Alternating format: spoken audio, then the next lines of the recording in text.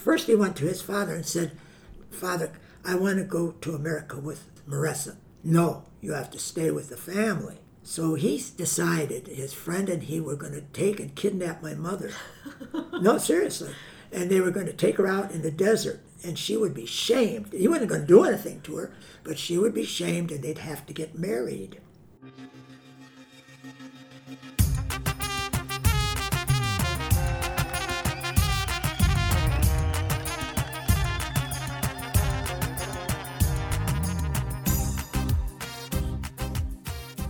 Hello everyone, it's Odessa. Welcome to episode 65 of the Assyrian Podcast. Today I am so excited to have you join me as we go back into time with Dr. Ray Georges and Gary Daniels.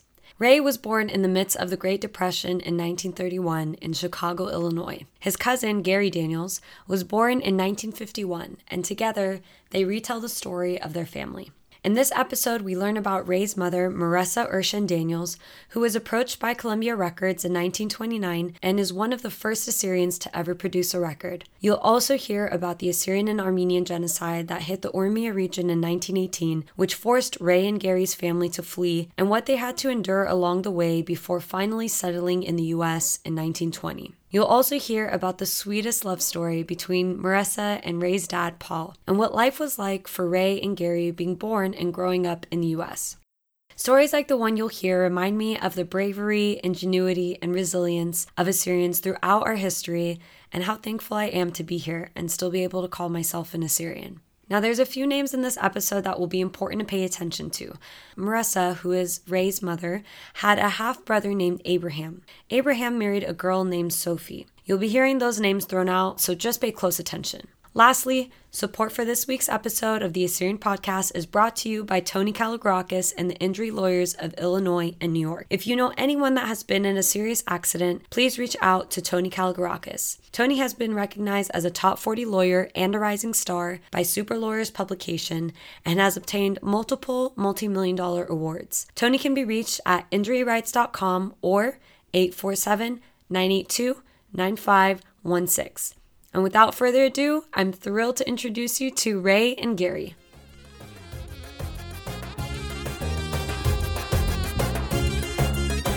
All right, starting over, take two. This is Gary Daniels speaking. Of the beginning, as far as I can recall it, my great-grandmother, Rachel Mushi, had remarried Yedgar Urshan. From her first marriage, she had a son named Abraham, who was my grandfather. From her marriage to Yedgar Urshan, she had a daughter named Marissa, and also Jonathan. Do you know what year Rachel was born? Not exactly. I know Abe was born, and I might be off a couple years. I want to say 1886. Okay. So Abe and Jonathan and Marissa then were half-brother. And Dr. Georges, Marissa is your mother. Yeah, Marissa's my mother. She'll always be my mother. And they were living in Abajalu. And Abajalu is where? In Urmia. In Urmia. And they were well off financially. She had these cousins that they like, for instance, her father, Yedgar, was a builder, construction. Unfortunately for my mother, when she was 2 years old, because her mother told her this story, he was working on a roof and he fell off and killed himself. So she was raised by her mother. Her mother was everything to her. And the cousins also, they helped a lot. And they had vineyards and they had property. They had all kinds of good things going. And then when 1918 came and that jihad occurred, and the Assyrians had to take flight, my mother's mother, my grandmother, had 3 mules, and she loaded them up with their belongings, and then included the Bible. There was a big ponderous Bible which had all the records going, I don't know how far back. Was it in the Assyrian language? Yeah. And so as they were going along, it was a very hard trip for them. They were going to go to Bakuba, and on the road, one by one, the donkeys died. And at first, my mother was seated on one, and my grandmother was seated on the other. So when that happened, my grandmother decided she would walk and bring the other 2 donkeys, because the one donkey was carrying quite a load now with the Bible and all their belongings, and he died. And so they threw everything away. She continued this trip with my mother on the back of this donkey. And she would not let my mother get out and walk, because my mother had had rheumatic fever when she was young. And also my grandmother knew that her son had died in the United States because the rheumatic heart couldn't handle the hard job that he was doing. He dropped dead right on when he was trying to move a portable stage. And he had gone to the U.S. He was before well before the war. The genocide. Yeah, he was here, and Abie was here. Abraham that Gary's talking about, my mother's half-brother. So they traveled along, and then when they got to the outskirts of Irmian, there was a river there, and my grandmother forced my mother to have her hair washed in this cold, cold stream. And my mother just was freezing, and she said, "Why did you do this?" She said, "Because if I don't do that, the British will think you're lousy and they'll cut your hair off." So she did. So when they got to Sophie was 6 years older. She was married to Abraham, and she was a nurse's assistant helping the Indian doctors that were there, because the British occupied Iraq at that time, including Bakuba. And so my mother was immediately sent to the hospital, and then when my mother came out, Sophie came up to her. Now, Sophie was 6 years older. My mother was 12. She was born on the 20th of July in 1906. Mm-hmm. And when she came out, Sophie said, "Marissa, your mother died." And here my mother comes from an affluent surrounding, and now she's an orphan in a strange town with no one except Sophie. But my father saw her, and my father, he had on his trip, his uncle, a sniper got his uncle. And this is interesting. My dad was a little guy, and my father said, he said to me, "Son, my father was a giant." He said, "My uncle was a big giant. I have seen pictures of them. These guys were big." Mm-hmm. And as a matter of fact, the uncle could only go to Russia to get shoes and hats. His feet were so big. And he said, "But my mother was a shrimp." And he said, "And I'm a shrimp." And he said, "And you and your brother are shrimps," compared to his uncle. Well, his uncle got hit by a sniper and he died on the trip. This was making his way from Gavilan to Bakuba camp? Yes, exactly right. And then there was another brother. My grandmother made a terrible mistake. When she got ready, she put these apron-type clothing on, and she sewed them up and put food inside so they'd have food. Guess what she forgot? Water. Oh, wow. And there was no water. And it was hot. Anyhow, my father remembers that his brother was dying of thirst. And he was older, and he saw water. He ran, he jumped in it, he drank it, and the water was poisoned, and he died. So he lost 2 of these people. But when he got here, he had a mother, a father, and another brother. So he had here family. You mean the U.S. or in Bakuba camp? Bakuba. And they had a tent set up, and he would invite my mother. So my mother would go from tent to tent to tent. And so my mother was cared for. Now, this is going to sound ridiculous, but at age 13, my father fell hopelessly in love with my mother, and she reciprocated. So the story goes on, what went on in Bakuba. During the time they were there, they learned English, because that's all the British would speak to them. And the other thing is, they were so blackened from the sun that the British thought that they weren't white. Mm-hmm. And well, the boys, they went swimming. There was water nearby, and they stripped. And there's their white body, midsection, and they said, "My God, they're white." They couldn't believe it. They were so dark. as time went by, the war ended, and Abraham, I always call him Abraham notified Sophie that it was time for them, they can come to America. He sent the money, there was a certain amount of money, and he said, and bring Marissa. And so that was all set up, and Sophie's mother was going to come too. How long were they in the camps for? Nearly 2 years, year and a half, nearly 2 years, because I know they arrived here in 1920, and Gary will tell you what they ran into before they got here, and that took some time. My father was crushed because he was going to be 15 soon, so it wasn't July yet. He was going to be 15, and so he concocted this plan. Now this sounds ridiculous, but he concocted this plan, and he enlisted a friend of his friend, and they were going to. He went to his first. He went to his father and said, "Father, I want to go to America with Marissa." "No, you have to stay with the family." "Oh." So he decided, his friend and he were going to take and kidnap my mother. No, seriously. And they were going to take her out in the desert, and she would be shamed. He wasn't going to do anything to her, but she would be shamed, and they'd have to get married. So my dad one way or another, they were going to get married. Yeah. she had to marry him, so she'd have to stay with him, or he'd have to go with her. So as he came back, he was all set, and his father called him over, and he said, "Bruna, you're going to America."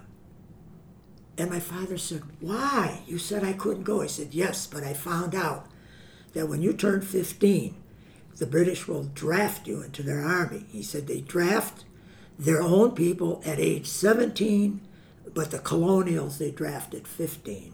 He said, "I don't want you serving in the British Army." So that's how my dad was able to come over with my mother. There was a problem here. The problem was that Sophie's mother was not my mother's blood relative. Mm-hmm. And so she would not be admitted into the United States. That's how strict they were in those days. So they decided to name my mother Daniels, because Daniels, then that would mean Sophie's mother was my mother's mother. So they would all be able to be admitted into the United States. So they had this whole story all worked out, and they got away with it. Whereas before that, your mother's maiden name was Urshan? Yeah. Okay. So she was an Urshan. Okay. Yeah. And she was proud of it, And sometimes she went by Yedgar, because you know how Assyrians either honor their father's first name. And so occasionally you hear Yedgar thrown in the family. And Jonathan, her brother, was Jonathan Yedgar Urshan. Mm-hmm. And I'm sure that my mother was Marissa Urshan Yedgar. And Yedgar, are you saying Yadgar? Is huh? that how Yedgar? Yadegar? Yeah, okay, something like that. Yedgar. So what happened then, they got on the boat, and they were going to come over, but they were diverted through the Suez Canal to India, and they wound up in Bombay. And my father was there, he was sort of following Marissa everywhere she went. And when they were in Bombay, I don't know how long they were in Bombay. Do you know how long they were in Bombay? I want to say a couple of weeks, maybe a month. I'm really not sure. Okay. And was that a part of the route, or did they have to stop there? No, I don't know why they didn't go directly to France. They were supposed to go to France. So while they were there, the British split my mother and father up. My mother and her family came over on a boat after she and my father split up in Bombay. Why did they split them up? The British decided who would go where they would go and on what boat they would go. In other words, it was up to the British. And they split them up because my father wasn't. A part of their family? Yeah, wasn't part of the family. So my mom went to Canada. Do you know where in Canada? Do you know where? I think they landed in Quebec. Quebec? From Liverpool. Okay. They took the steamer. But before they did that, they went to France. Marseille. From France, they went to England. And so, as I said, my mother wound up in Quebec. And my father, for some reason, wound up in Detroit. And they met. How did they find each other? I don't know. That story was never told to me. Oh my goodness. Then, from there, they went to Chicago from Detroit. And my dad, they lived someplace in Chicago, on Chicago Avenue, when my father was picked up by his Uncle Oshana Georges. So they already had family here. Yeah, Uncle Oshana Georges, who lived on Newport Avenue in Chicago. And my mother went with Sophie and Uncle Abe. And that's where that ends. Now, maybe Gary should tell you about the things that they encountered on the trip through the Suez Canal, because it's pretty exciting. And then I'll continue from there. Sure. When they left the Bakuba refugee camp, Sophie's husband Abe had arranged that. He had found through the churches here in Chicago, was able to find, I believe it was Dr. McDowell or Reverend McDowell that was in the camp anyway. It was through the church organizations that he was able to find where Sophie was. Oh, okay. And then arrange transport from the camp eventually to the U.S. As Ray was saying, they left there, left Baghdad, made it to Bombay, and then when they left Bombay, and this is in the recording that she made. That Sophie made. Yeah. Right. She relates getting on the ship, and one of the things I've been trying to do is find out the name of the ship. And from her description, it sounds like it has 4 funnels, and that it was a ship that had been captured from the Germans, that it had been a Kaiser ship. She does recount the part of the voyage. They were, I believe, entering the Red Sea, and the ship contained mostly British troops coming home and a few refugees. And she indicates that there were some German saboteurs on board and somehow it disabled the ship, so that they had to evacuate, and boats, I guess they were near the shore. Boats would come from the shore, take them off. They ended up in another refugee camp in Cairo, and it sounded like maybe about a month, and I believe it was the same refugee camp that a lot of survivors from the Musadah that were saved from there had ended up. What's Musadah? Well, there's a novel based on the actual situation called The 40 Days of Musadah, and it's basically a group of Armenians that had resisted the Turks, and they were on a mountain, and towards the end they were actually saved, I believe, by the French sent some ships, and they were able to escape onto the ships and ended up in Cairo. Wow.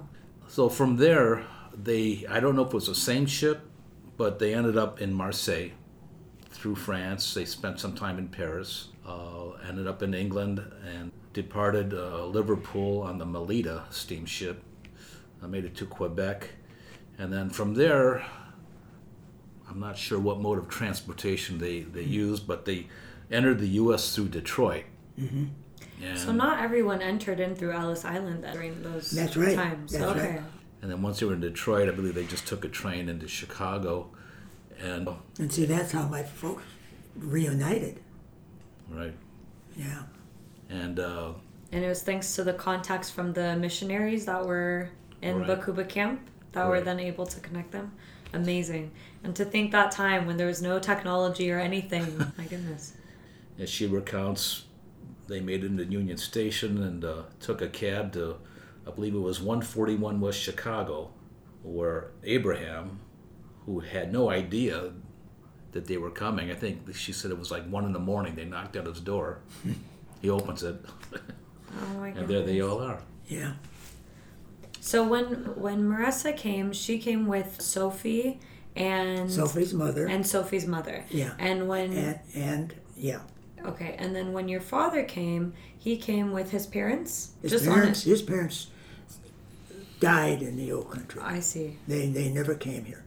And so was he alone? He came here alone, but once he reunited with my mother, then he was with someone. And then he did have that uncle. And once here, did they immediately marry? No. Now you have to understand, This is 1920 when they arrived. That's an important date. My mother was 14 and my dad was 15. They didn't marry. But my dad was hanging around. And Abraham didn't want him hanging around. He wanted Marissa to marry somebody with some means, own a grocery store or something, And my mother and my father, they were infatuated with each other. So what happened was, with my father on Newport Avenue in Chicago, and with Amy, my mother with Abraham, they weren't close. They couldn't see each other much, but my father would always find a way to get there, and he was kind of like a pest. Oh, by the way, Abraham wasted no time at all. Within a year, Sophie had her first child, my cousin Grace. Grace was born, and that's the picture of that baby there. In 1921, Gracie was born. So I said to Sophie, Sophie, what did you do from 1920 until 1930? And she looked at me and she said, picnic. That's all she said to me, picnic. And I want to tell you, we Assyrians used to have picnics in the forest reserve that you cannot believe.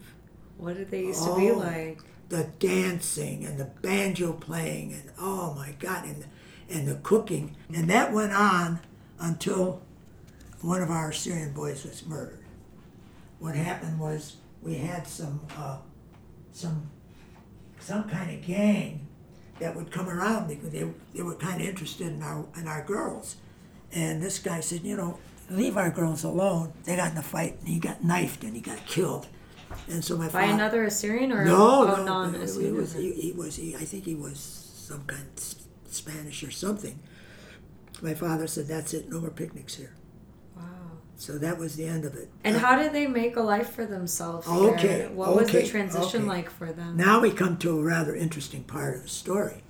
My mother always had a wonderful singing voice. She never had it trained, but she could sing. Now, if you listen to recordings that she made later, the recordings are so bad, and we're not talking about high fidelity, but my mother would sing to me all the time. But before I was born, my mother was coerced by Abraham, because this is the way it's done in the old country, I guess, was coerced to marry this guy named Saul Daniels. And Saul Daniels lived with them. And my mother was 16 years old, and she was made to lie and say she was 18 years old, because to get the marriage license. In my mother's own words, she said, "I hated that man." Oh. She said... So it was arranged. It was arranged. She couldn't stand this man because my mother never got pregnant. And then my father, you have to be careful with my father. My father, he said, when I say son, I'm a bee, that means fight. And if anybody accosted my mother, he would have killed him. But my father was helpless because he was the only protection that my mother had. And if Saul had abused her and he would have beaten her black and blue, he would have gone to jail. And then who would be there for Marissa? So he just put up with this. He put up with this. Finally, Abraham was out of work, and this Saul Daniels was out of work. He was an auto mechanic. My mother was approached by Columbia Records to do 12 Middle Eastern songs. And how was she approached by them? How did they even hear about her? I got to tell you, I even had the contract once, and I've lost it. I've lost the contract. And she did... Columbia Records, the famous Columbia Records that everyone Columbia knows, Records had approached your mother yes. to produce Middle Eastern songs that were in Assyrian. Majority were in Assyrian, right? Yeah, but she recorded these. Everybody was out of work. So from 29 to 30, until she finally got divorced from this guy, she supported everybody. It was her money. What was divorce like back then? Any Assyrian will know this word, aiba. Mm-hmm. You don't divorce your husband. Mm-hmm. So she had guts to do this. And so she divorced, and she got the divorce based on cruelty because he used to beat her. And like I say, my dad was seething, but he couldn't do anything. He wouldn't do anything. The judge said, "You're entitled to alimony." She said, "No." He said, "But you're entitled to this money every month." "No, I don't want anything to do with this man. Nothing." And then they had me. So she divorced him, and then did she immediately marry your father? Immediately left and went to where my father was living. And that's when my cousins, these are my cousins, and they met and they said, "She was such a wonderful woman," and then my mother and father disappeared. They just went off on their own. And then I was born. What do you mean by that? They didn't visit with his family anymore because, Sharon, that was the mother. She was Ushana Gewergis's wife. This was your father's uncle. Yeah. Okay. She had no respect for anybody that wasn't her blood relative. Okay. That old Assyrian thing. Yeah. And so I mean, life for my mother would have been miserable, absolutely miserable. So they left, and they cut off contact. And I don't know where they lived. I lost them.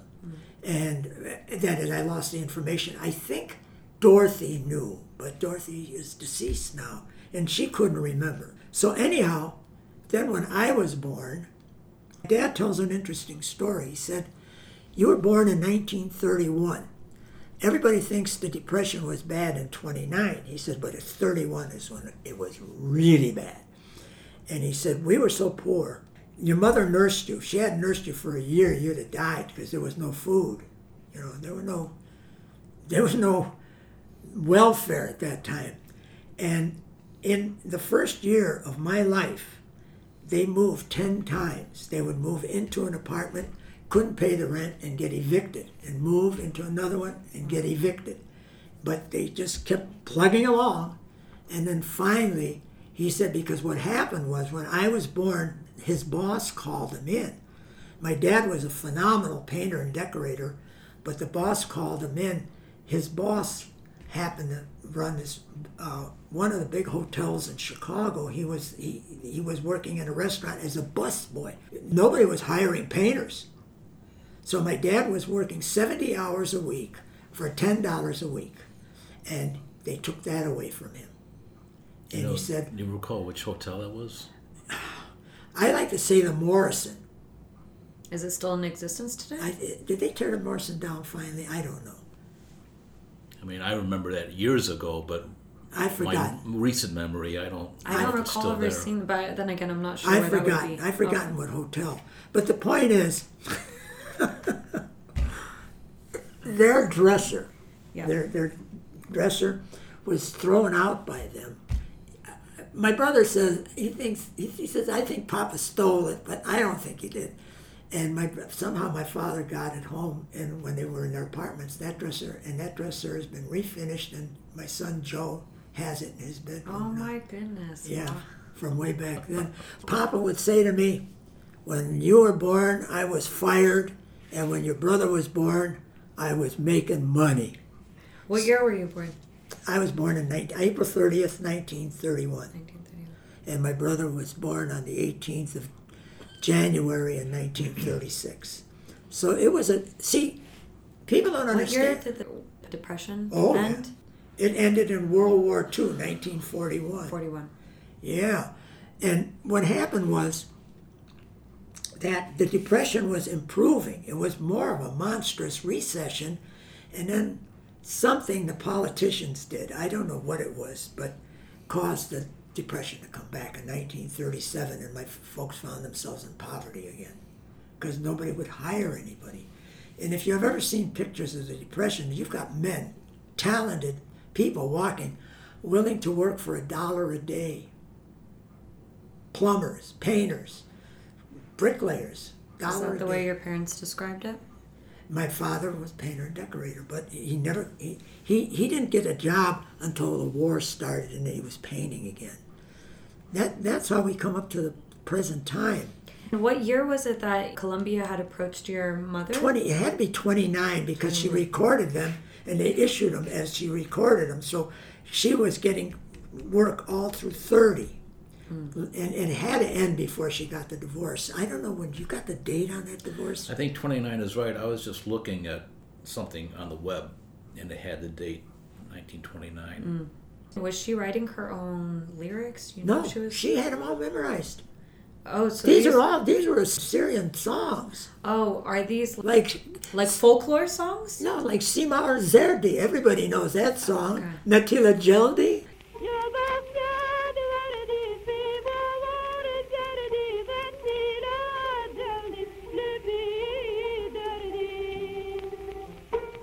I'm not kidding.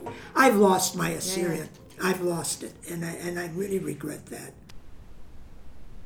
But that's the story of my mother. Now you have to understand, why did she name me Ramon? Yeah, why did she? Why did she name me? My mother was one of the most romantic people I've ever known. And when she was the 20s, it was Rudolph Valentino, the silent lover of, everybody knew him. And then he died. But then Ramon Navarro came along, and he was the first heartthrob in talking pictures. So she named me. He was Spanish, and she named me after him because it was romantic. See, I figured Ramon was Rahman, like Rahman. Well, that's what they call me. Yeah. But this is funny. Assyrians are funny people, because what happened was Ramon Navarro was in a movie about the war that was going on before the Germans attacked. The Germans were helping, the Spanish, the dictatorship at that time. And this was a picture about it, and the hero and he gets blinded at the end, but he still survives. His name was Chico. Guess what my nickname was for the first 5 years of my life? Chico? Chico. And the Assyrians didn't call me Chico, they called me Chico. And I would go up to my mother and I say, why is she calling me Chico? I'm Chico. But I have a story that I have to tell. My mother, she would sing to me all the time. And we lived on a street called Elaine Place. And the living room faced east toward the lake, and the kitchen faced west. And my mother would wait. My dad would go out to get cigarettes. I think sometimes he'd go out to the tavern and get a little shot too, but he's going out to get cigarettes. And my mom used to love to have me in her lap, and she would sing to me, and she would never turn any lights on. Her favorite time was twilight, and she'd watch the sun going down in the west until it was dark. Well, she sang this one time. I remember this. How old were you? 2.5. And she sang, "Let me call you sweet." Let me call you sweetheart. I'm in love with you. Let me hear. I started crying. I was sobbing. I was so touched. And so, I'm rubbing my eyes and everything else. And then my father walks in. And they said, what's the matter with him? Shidanali? I'm like, is he crazy? And she said, no, he fell down and hurt himself. She wouldn't tell him that. She sang me into tears. That's the kind of mother I had. I want to ask questions more about your mother and her singing, but before I get into that, is there anything that you want to fill in from what he's been saying over this last stretch? Any missing pieces? But the only thing I can say is that the Daniels, they changed the name from Mushi to Daniels, back to Daniels, because Gracie and Dorothy, the two girls, that Abraham's daughters, they were teased terribly in grade school. Mushi, Mushi, Mushi, Mushi, Mushi, Mushi, and they'd come home crying, so they changed their name back to Daniels. Rachel's first husband, his name was Mushi Daniels. And when they had their son Abraham, apparently the naming convention was to give the child The first name. the first name, and then the last name would actually be the first name of the father or the grandfather. Yeah. So instead of being Abraham Daniels, it was Abraham Mushi. So, I mean, when you go do research, you'll see Abraham Mushi, that's on his draft card and passport and all that. And as you indicated, once they got here and Abraham's daughters, Grace and Dorothy, wanted the name changed because of the teasing they got. They did it. So he changed it to Daniels. So that's how the Daniels comes into it. So I guess technically I would be Gary Mushi. Yeah. And I would be single because my wife says she would not be a Mushi, or she would keep her maiden name. Now, the Daniels family and the Georges family, through my mother, were so close. As a matter of fact, Gracie and Dorothy were like my mother's daughters. Bobby was born 6 months after I was born. Gracie and Dorothy's brother, Bobby Daniels. So I want to go back to your mother and the time that Columbia Records had approached her.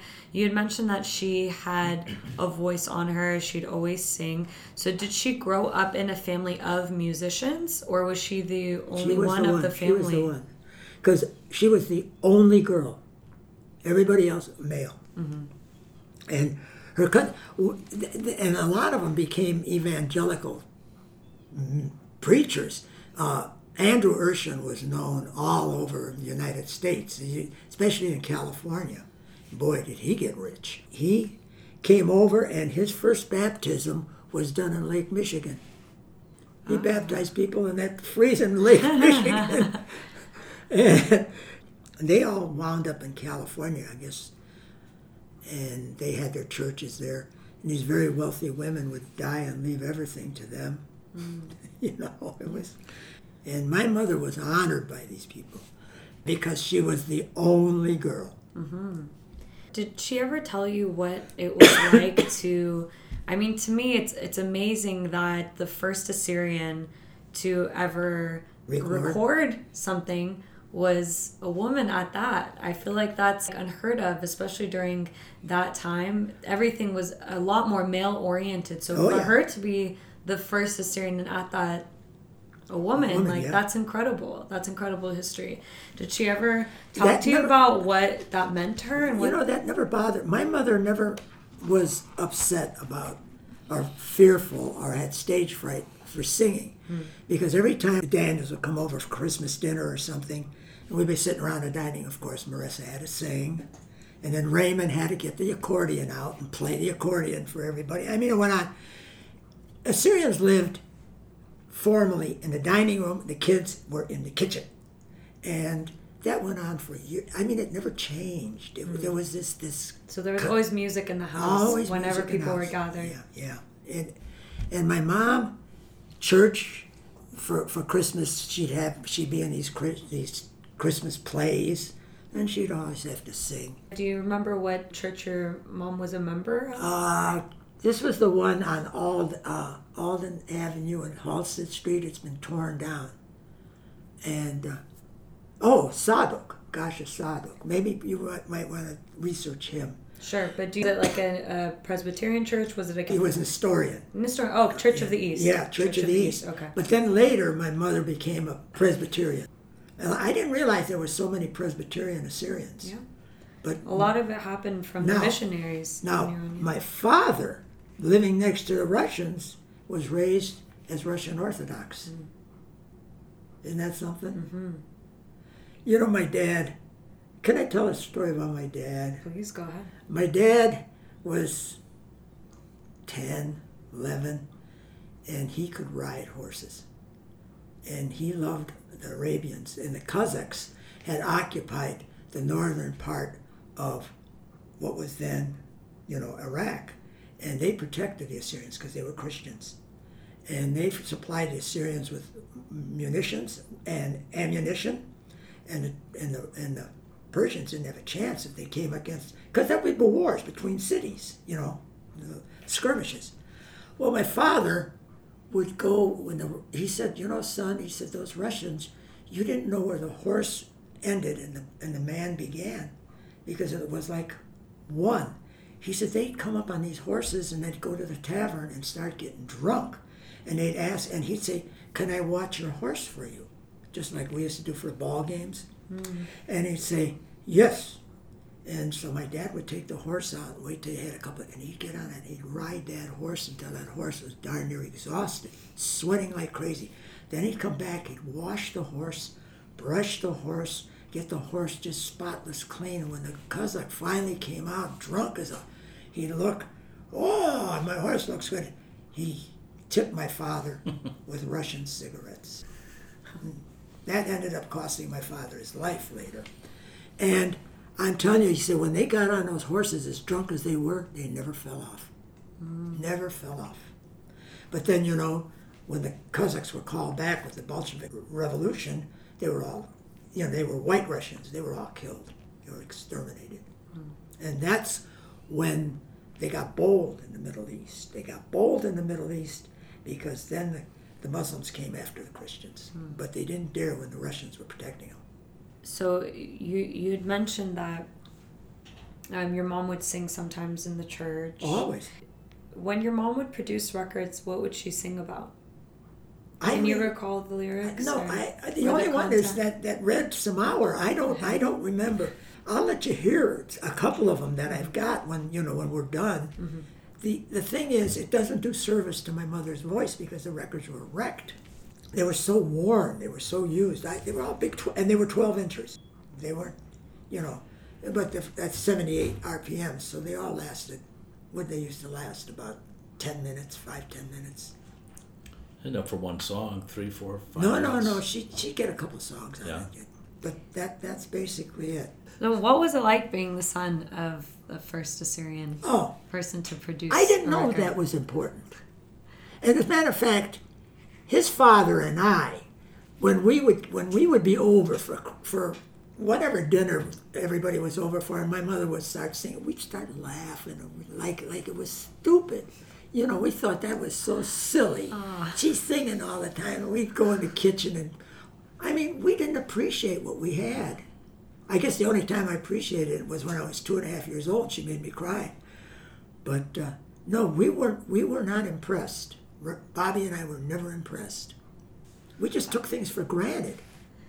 And that was inside the house. What about for outside of the house? Like, what was your connection with Assyrians at that time? Were you involved in the community? Was your mother and My father? mother was president of the Assyrian Auxiliary 3 times. Through the church? No. Outside of it. Okay. At that time, the Assyrian National Association. Okay. When McCarthy got into it, they had to change it from National to Assyrian American Association. And as a matter of fact, Roosevelt wrote them a wonderful letter appreciating what the Assyrians had done in World War II. He was genuine.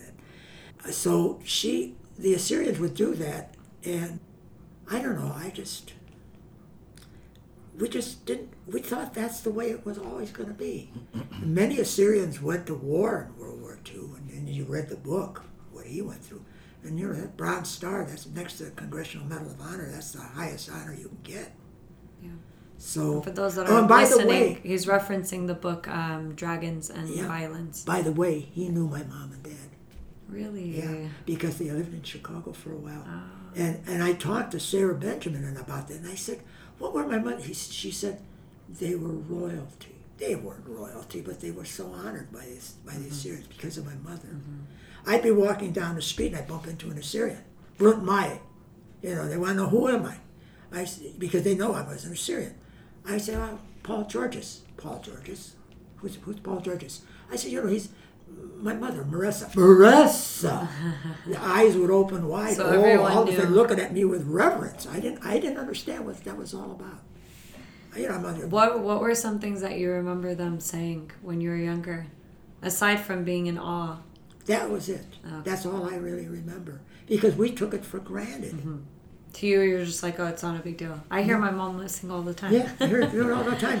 And my mother was a super cook, and she was a super singer. And we thought all mothers were that way. And my mother was honored to be a professional housewife. Oh, that I didn't tell you that story. I said, Mom, why did you quit singing? You were making money. She said, because the manager was starting to try to make out with her. He really was. And she was, now that they were not under any restraint, if my dad found out, that manager would have lost his nose. And so she quit. That was it. Her professional life ended when I was born. No more. No more. No more. No more for money. Sure. And just think about it. In those days, an Assyrian woman never remarried unless her husband died. Never. And here my mother, she kind of broke the mold there. And you know what? She never told my brother Ralph and me about that. Never. And I said to Dorothy, I'm so proud of her. Tell me what life was like growing up for the both of you in Chicago. You go first. Gary, what year were you born? I was born in 1951. Yeah, what was Chicago like? Oh, heavenly. It was cold that day, from what I was told. It was January. For me, growing up, like most kids, had no concept of what was really going on in the world. Just wanted to see what the cartoons were on Saturday morning. But the family life, it seemed like we had a revolving door. Relatives constantly coming and going. The door was never locked. Just the doorbell would ring. Yeah. And Come up for chai kata. as I mentioned earlier, it got to the point I really wanted to know who all these aunts and uncles were. And finally sat down and outlined and did a little family tree to see exactly. For instance, Ray here, I always refer to as Uncle Ray. But we're really second cousins. And growing up, we just always had a constant flow of friends and family. How far away were you two from each other? Walking Distance-wise? distance. Oh, okay. Everybody And at walked. that time, you could just go out and Yeah. be like, "See you later, Mom and Dad. I'll Everybody, be home." everybody walked in Chicago, in our neighborhood. You walked to the grocery store, you walked to the clothing store, you walked to the butcher, you walked to the movie house. Everything was. And who were your neighbors at that time, like ethnicity-wise? Well, when I was growing up, we had gotten out of the, like where you were. Yeah. When I say you, I mean Ray, because it was really a different time period when we were both growing 20 up. years. 20 years. We were still relatively close, but not as close as when Ray was growing up, when everyone was either in the same building or a block or two away. Things were starting to spread out. I spent a lot of time growing up in the Portage Park area, Irving and Central. Some of the people we would visit still were maybe down a few miles away in the Wrigley area, Rogers Park area. So things were starting to spread out, and people were starting to move out of state. Yeah. And you were getting the second and third generation growing up. It wasn't the same as the people that first came over and all tended to band together in a community to more or less help out each other. And I think once families started to become more affluent, things started to spread out. People tended to go separate ways, where the jobs were or education-wise, and which is fine to a point. But I hear stories, for instance, from what Ray is recounting and other peers from that time period of how things were, how we all lived in together, and we just don't have that anymore. And it's just a different time, different world. Like you say, we would walk. Even though there's a 20-year time span, when I was growing up in grade school, I would take a bus here, there, transfer. Yeah. And when my kids were that age, I would never have them do that. I'll drive them. That's right. And all that. Yeah. And it's just, it's unfortunate that, we've become that type of society, but that's the way of the world. The thing that the 20 years earlier, it was a different world, because in Chicago at that time, don't forget, we were growing up. I was 12. No, I was 10 years old when World War II started. And in those 4 years, what happened was all the males were drafted. They were gone. And the streets of Chicago were so safe. You know, I'm sure they got a few of the rapists out and a few of the gangsters. And women like you would walk down to Lincoln Park, and if you wanted to, you could bring a blanket, you could fall asleep all night. And we used to, I'm telling you, we lived in the park, we swam, there were 3 things every Chicago kid could do when I was growing up. One, you could really roller skate. You were good, and if you could roller skate, you could ice skate. You could swim, and you could ride a bike. And I mean ride a bike, no-handed, around corners, it didn't matter. Kids got together, and and then we used to have top season, and we used to have yo-yo season. We used to have all these different seasons where, I remember one time the police were coming after us because they thought we did have BB guns, but we were not shooting the ducks. Somebody was shooting in the bird sanctuary. And so we ran to our bush hut, and we had it so camped. You cannot imagine how dense the park was. It's when these rapes and murders start happening, they cut everything down. Mm-hmm. We got into our bushes. The only thing we had to be careful, we're breathing, you know. And the cops are so, where did those little bastards go? And they're whacking they're not in these bushes. Where are they? And they went away. That's the kind of stuff we did. That's the mischief. We used to love to get chased by the police because what we would do is climb trees. At nighttime, you're not supposed to be here. We're up 30 feet in a tree, and where'd that damn kid go, you know? And I mean, we lived a life that we made exciting. Sounds like a ton of adventure. And by the way, the predominant of people were Swedes around us, Assyrians. Mm-hmm.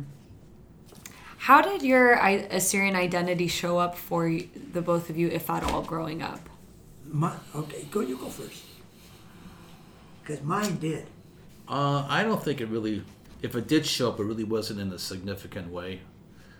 Because, for my father, he was, 3/4 Assyrian, 1/4 Armenian, and my mother was Irish, Danish, Swedish. So did any of those ethnic identities stand out, or it just ended up being like a mix of everything? I'd say more weight to the father's side, the Assyrian, mainly because spent more time with the Assyrian relatives. Mm. But outside the family, really nothing significant. No parties or anything like that? Any Assyrian parties or... Probably the only thing is what Ray had mentioned, the Assyrian picnics. I remember as a kid going to a couple. Mm. Do you recall if your father ever spoke to you in Assyrian, or was it English in the house? No, Bobby wouldn't do that. Never. No, the only time was if he was making a joke or a cuss word or something. But there was no conversation at all. See, that's what I don't understand, because the same happened to me. When they talked to my mom and dad about something serious, it was never in Assyrian. It was always in English. Do you wish that it was in Assyrian? I wish that if my mom hadn't put the kibosh on it, I would be a lot more Assyrian than I am. A lot more. Yeah, how did your Assyrian identity show up for you growing up? Well, my Assyrian identity, I have some stories. I wrote a story when I was in first grade.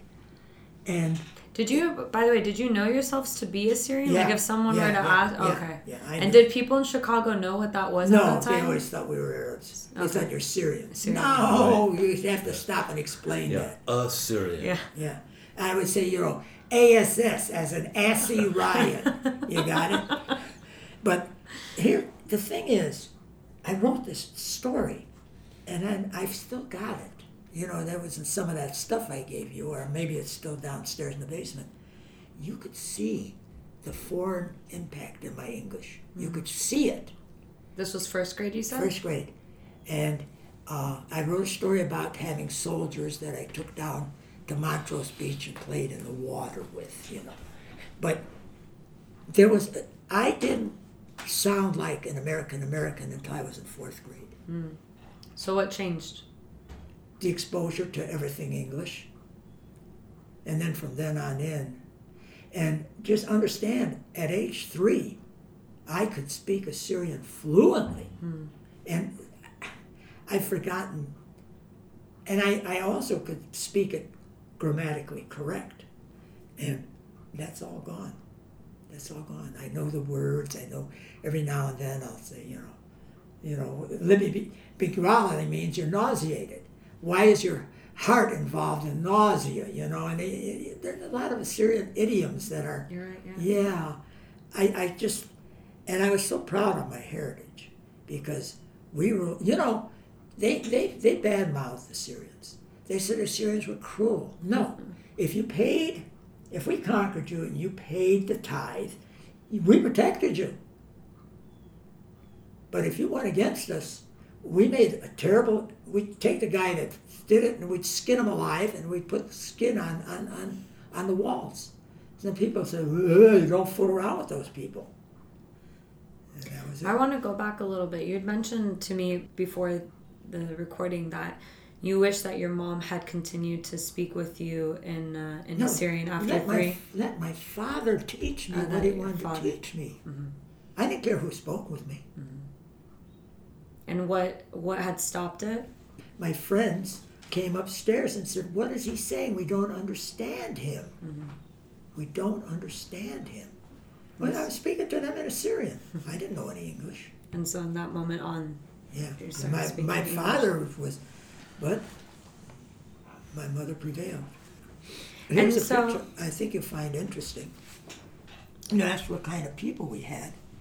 Here we're on Newport. There's my brother Ralph, and there I am at 8. He's at 3. And there's my Swedish buddy, and he is an Assyrian, Clarence. And it's the darkest Assyrian. I said, Mom, why is Clarence? She said, Shapanai. I don't know. My grandpa's name is Clarence. Yeah. But look how dark that kid. Yeah. Everybody, we called him Joe. We didn't call him Clarence. But look at my brother was scowling then. Super cute. Did you see this? People know the Assyrian community in Chicago to be one of the largest ones outside of the Middle East, and it might actually be the largest. And so there's tons of Assyrians here. They've got tons of churches and stores and picnics and parties and all of these associations and everything.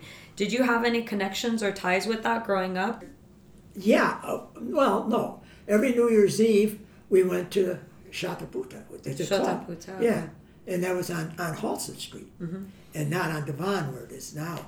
And we would, oh my God, there was the Horish, there was the Chai, there was the Kada, there was the Lawasha. I mean, and it was going to last forever, wasn't it? It was never going to change. Year after year, boy, it changed. Like I said, my dad was one of the youngest ones. And so he was pallbearer.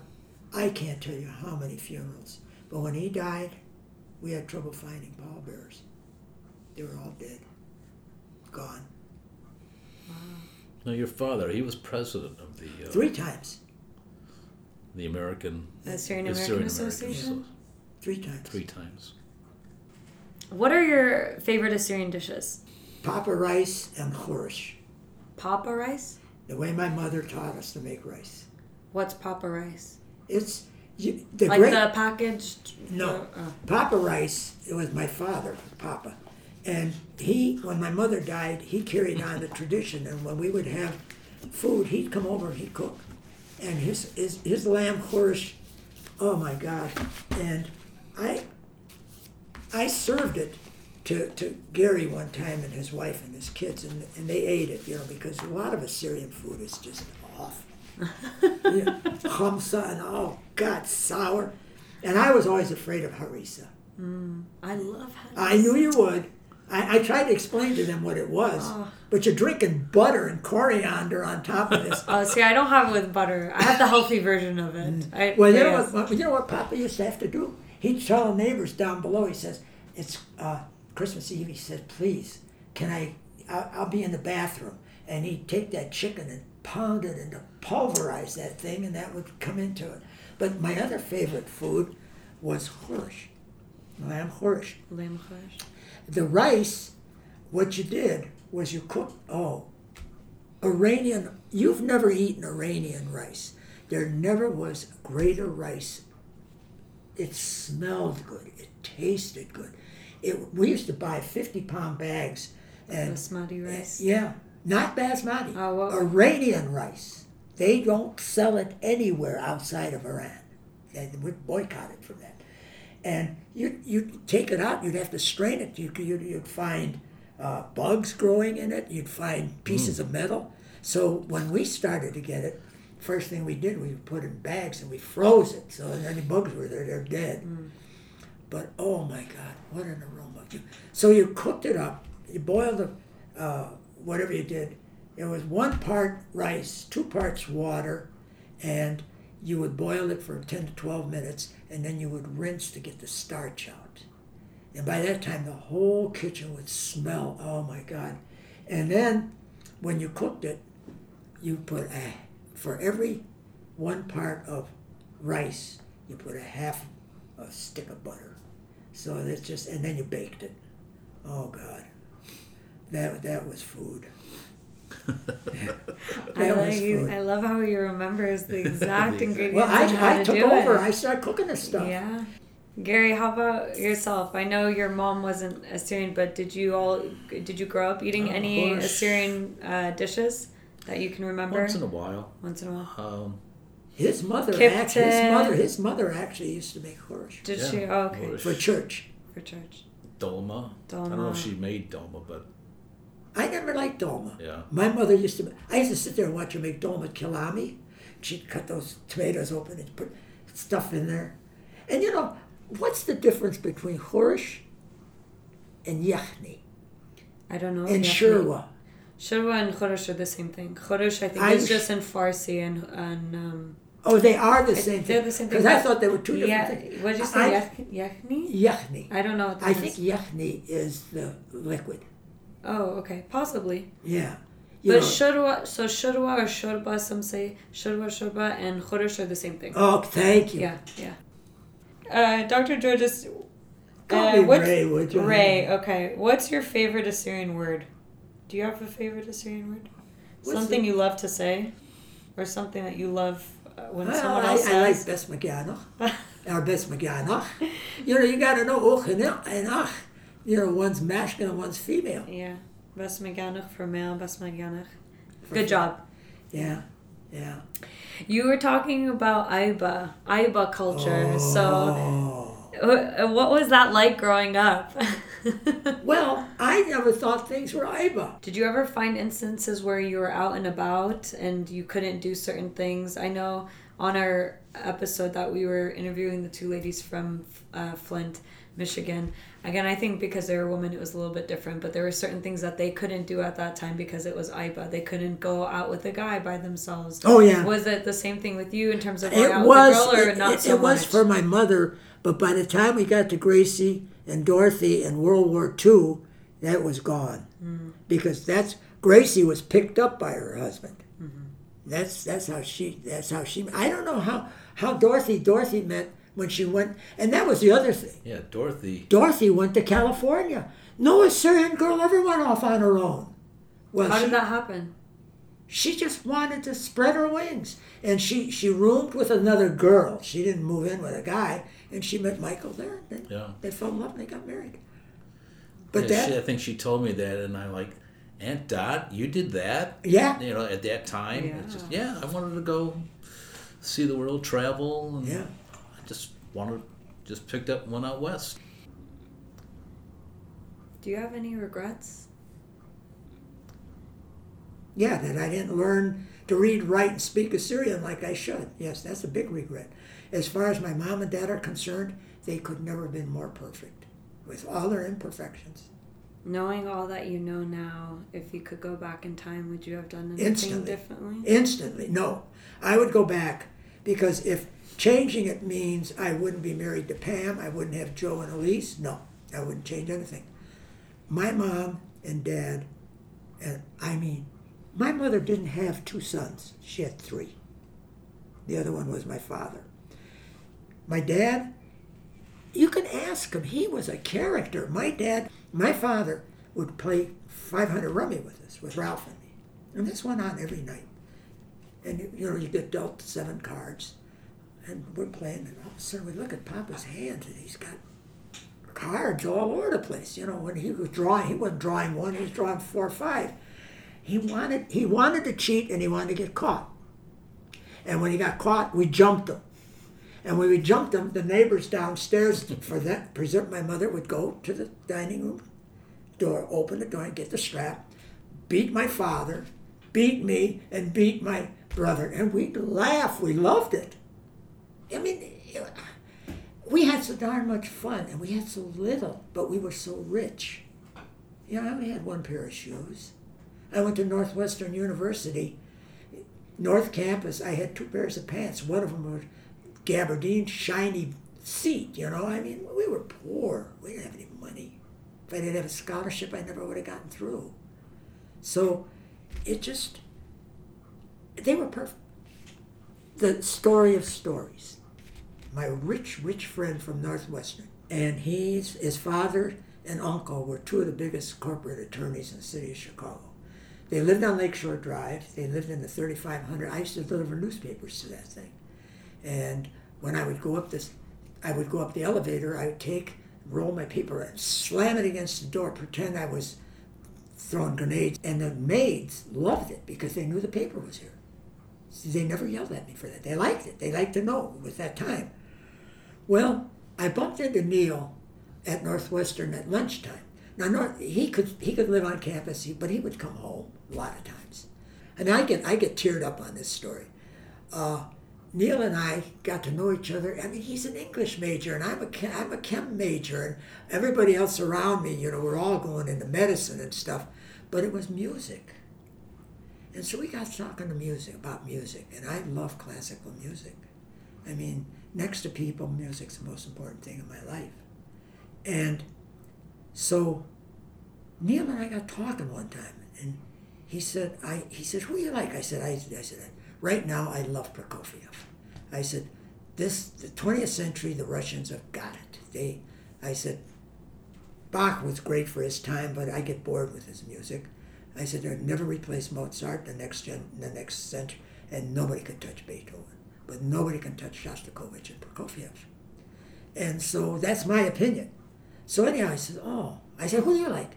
Wagner. I said, what in the hell is the matter with you? What do you mean? How can you like Wagner? You're a Jew. Yeah. He's a Nazi. Oh, he is? I said, yes, he was a Nazi. He believed in the superior race. Oh. And I said, oh, too bad. He said, well, I tell you what. I'll tell you what I like. He says, I'll come in the city, and I'll come to your house, and you can play your Prokofiev. And I had the 6th Symphony then. It was just, American premiere was on WBBM from the New York Philharmonic. I had a recording. And we lived on, right by, you know where Wrigley Field is. You know where the L tracks are. Mm-hmm. We lived in the apartment building half a block down facing the L tracks. Mm-hmm. I mean, that was not ritzy neighborhood. So, but we had an AM, FM, phonograph, TV, all in one thing, because with poor people, that's what they did. And it was a Zenith. So he's come over to my house. Well, my mother always shopped on Saturdays, so she was gone. And my dad, God knows where he was gone. So we sat down, and I lie down. I always put my head next to the speaker in those days, and I cranked that baby up, and it went, it's about 30 minutes long, and we got done. I said, isn't that the greatest thing yet? He said, yeah, that's pretty good. All of a sudden, we heard a key go in the door. We were up on the 3rd floor. In walks my dad. Oh, what are you doing? I says, oh, I said, this is my friend Neil. Oh, he said, hello, Neil. And he grabs Neil's hand and tries to break it. That was my dad with a heavy handshake. Then he grabs me and he hugs me and he kisses me. And then he hugs Neil. And I'm thinking, oh my God. So he says, what are you doing? I said, well, we're listening to music. We're going to go to Neil's house. We're going to listen to music at his house. Okay. So he says, all right. So he goes, hey, let me make lunch for you guys. I said, no, Dad, we're not going to stay and have lunch. No, let me feed you guys. No, Dad, we're going to go. Well, okay, if you have to go. Okay. So we're ready to part. Of course, Neil had to have his hand crushed again. He even got hugged. I got hugged and kissed.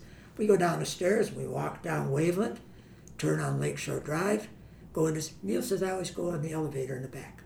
I said, I just deliver newspapers in the back. I said, that's great. We go upstairs, I don't know, 10th floor or something, it's 3,500. And he had a key. He had his own key to the...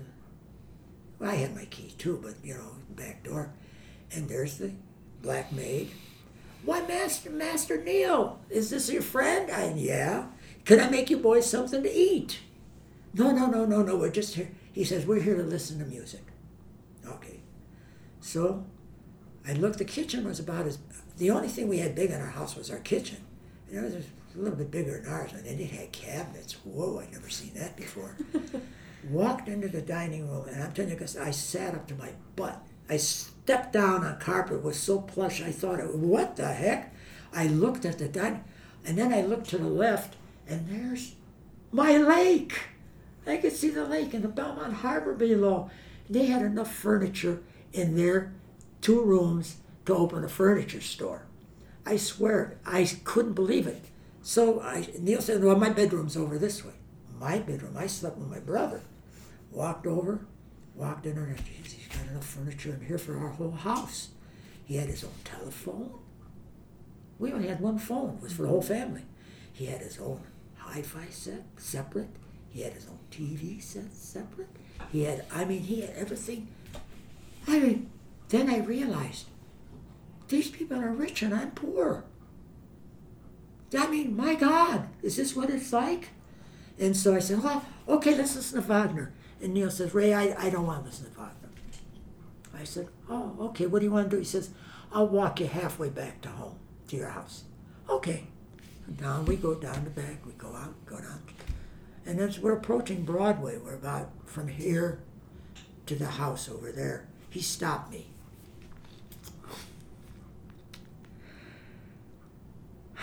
And he said, can I ask you something? I said, what? He says, can I make a business deal with you? What? A business deal? What are you talking about? He says, it's about your father. I went, oh, okay, I'm embarrassed, I said, no, Neil, not. I'm sorry. No. I want to know if I can trade my family for your dad. Aww. He hadn't met my mother. What would he have done then? Can I trade my family for your dad? He was an only child. His parents weren't home. They're rich as can be. They had everything except they didn't have my dad. See, that's what Assyrians are like. You were rich in another way. I was so damn rich. I realized I was richer than Neil. I had more than he did. You usually always like to end it with, we have listeners from all over the world. If you had one thing to say to them, what would that be? Well, you first, I gotta think. Oh, okay, me first. One thing to tell everybody. Well, getting back to what you said as far as what you had asked as far as any regrets or doing anything over, I think paying more attention to the roots. I would love to be able to speak with my grandparents again and parents and find out more what they went through and the family history. And preserve the mother tongue. Your turn. Well, mine's a little different. Mine is my most important thing that I can think of is for people to appreciate and understand and adhere to God's greatest gift. And God's greatest gift to the universe was love. And if people loved everybody loved everybody, there'd be no armies, there'd be no police, there'd be no crime, there'd be no dope addiction. The world might be boring, because one of my assistants once told me, wow, if everyone was like you, it would be a boring world. I said, yeah, but you wouldn't have to put a lock on your door. And to me, love is everything. And it's so much easier to love than to hate. Hate is hard work. And I just don't understand why so much of the world hates. So that's my message.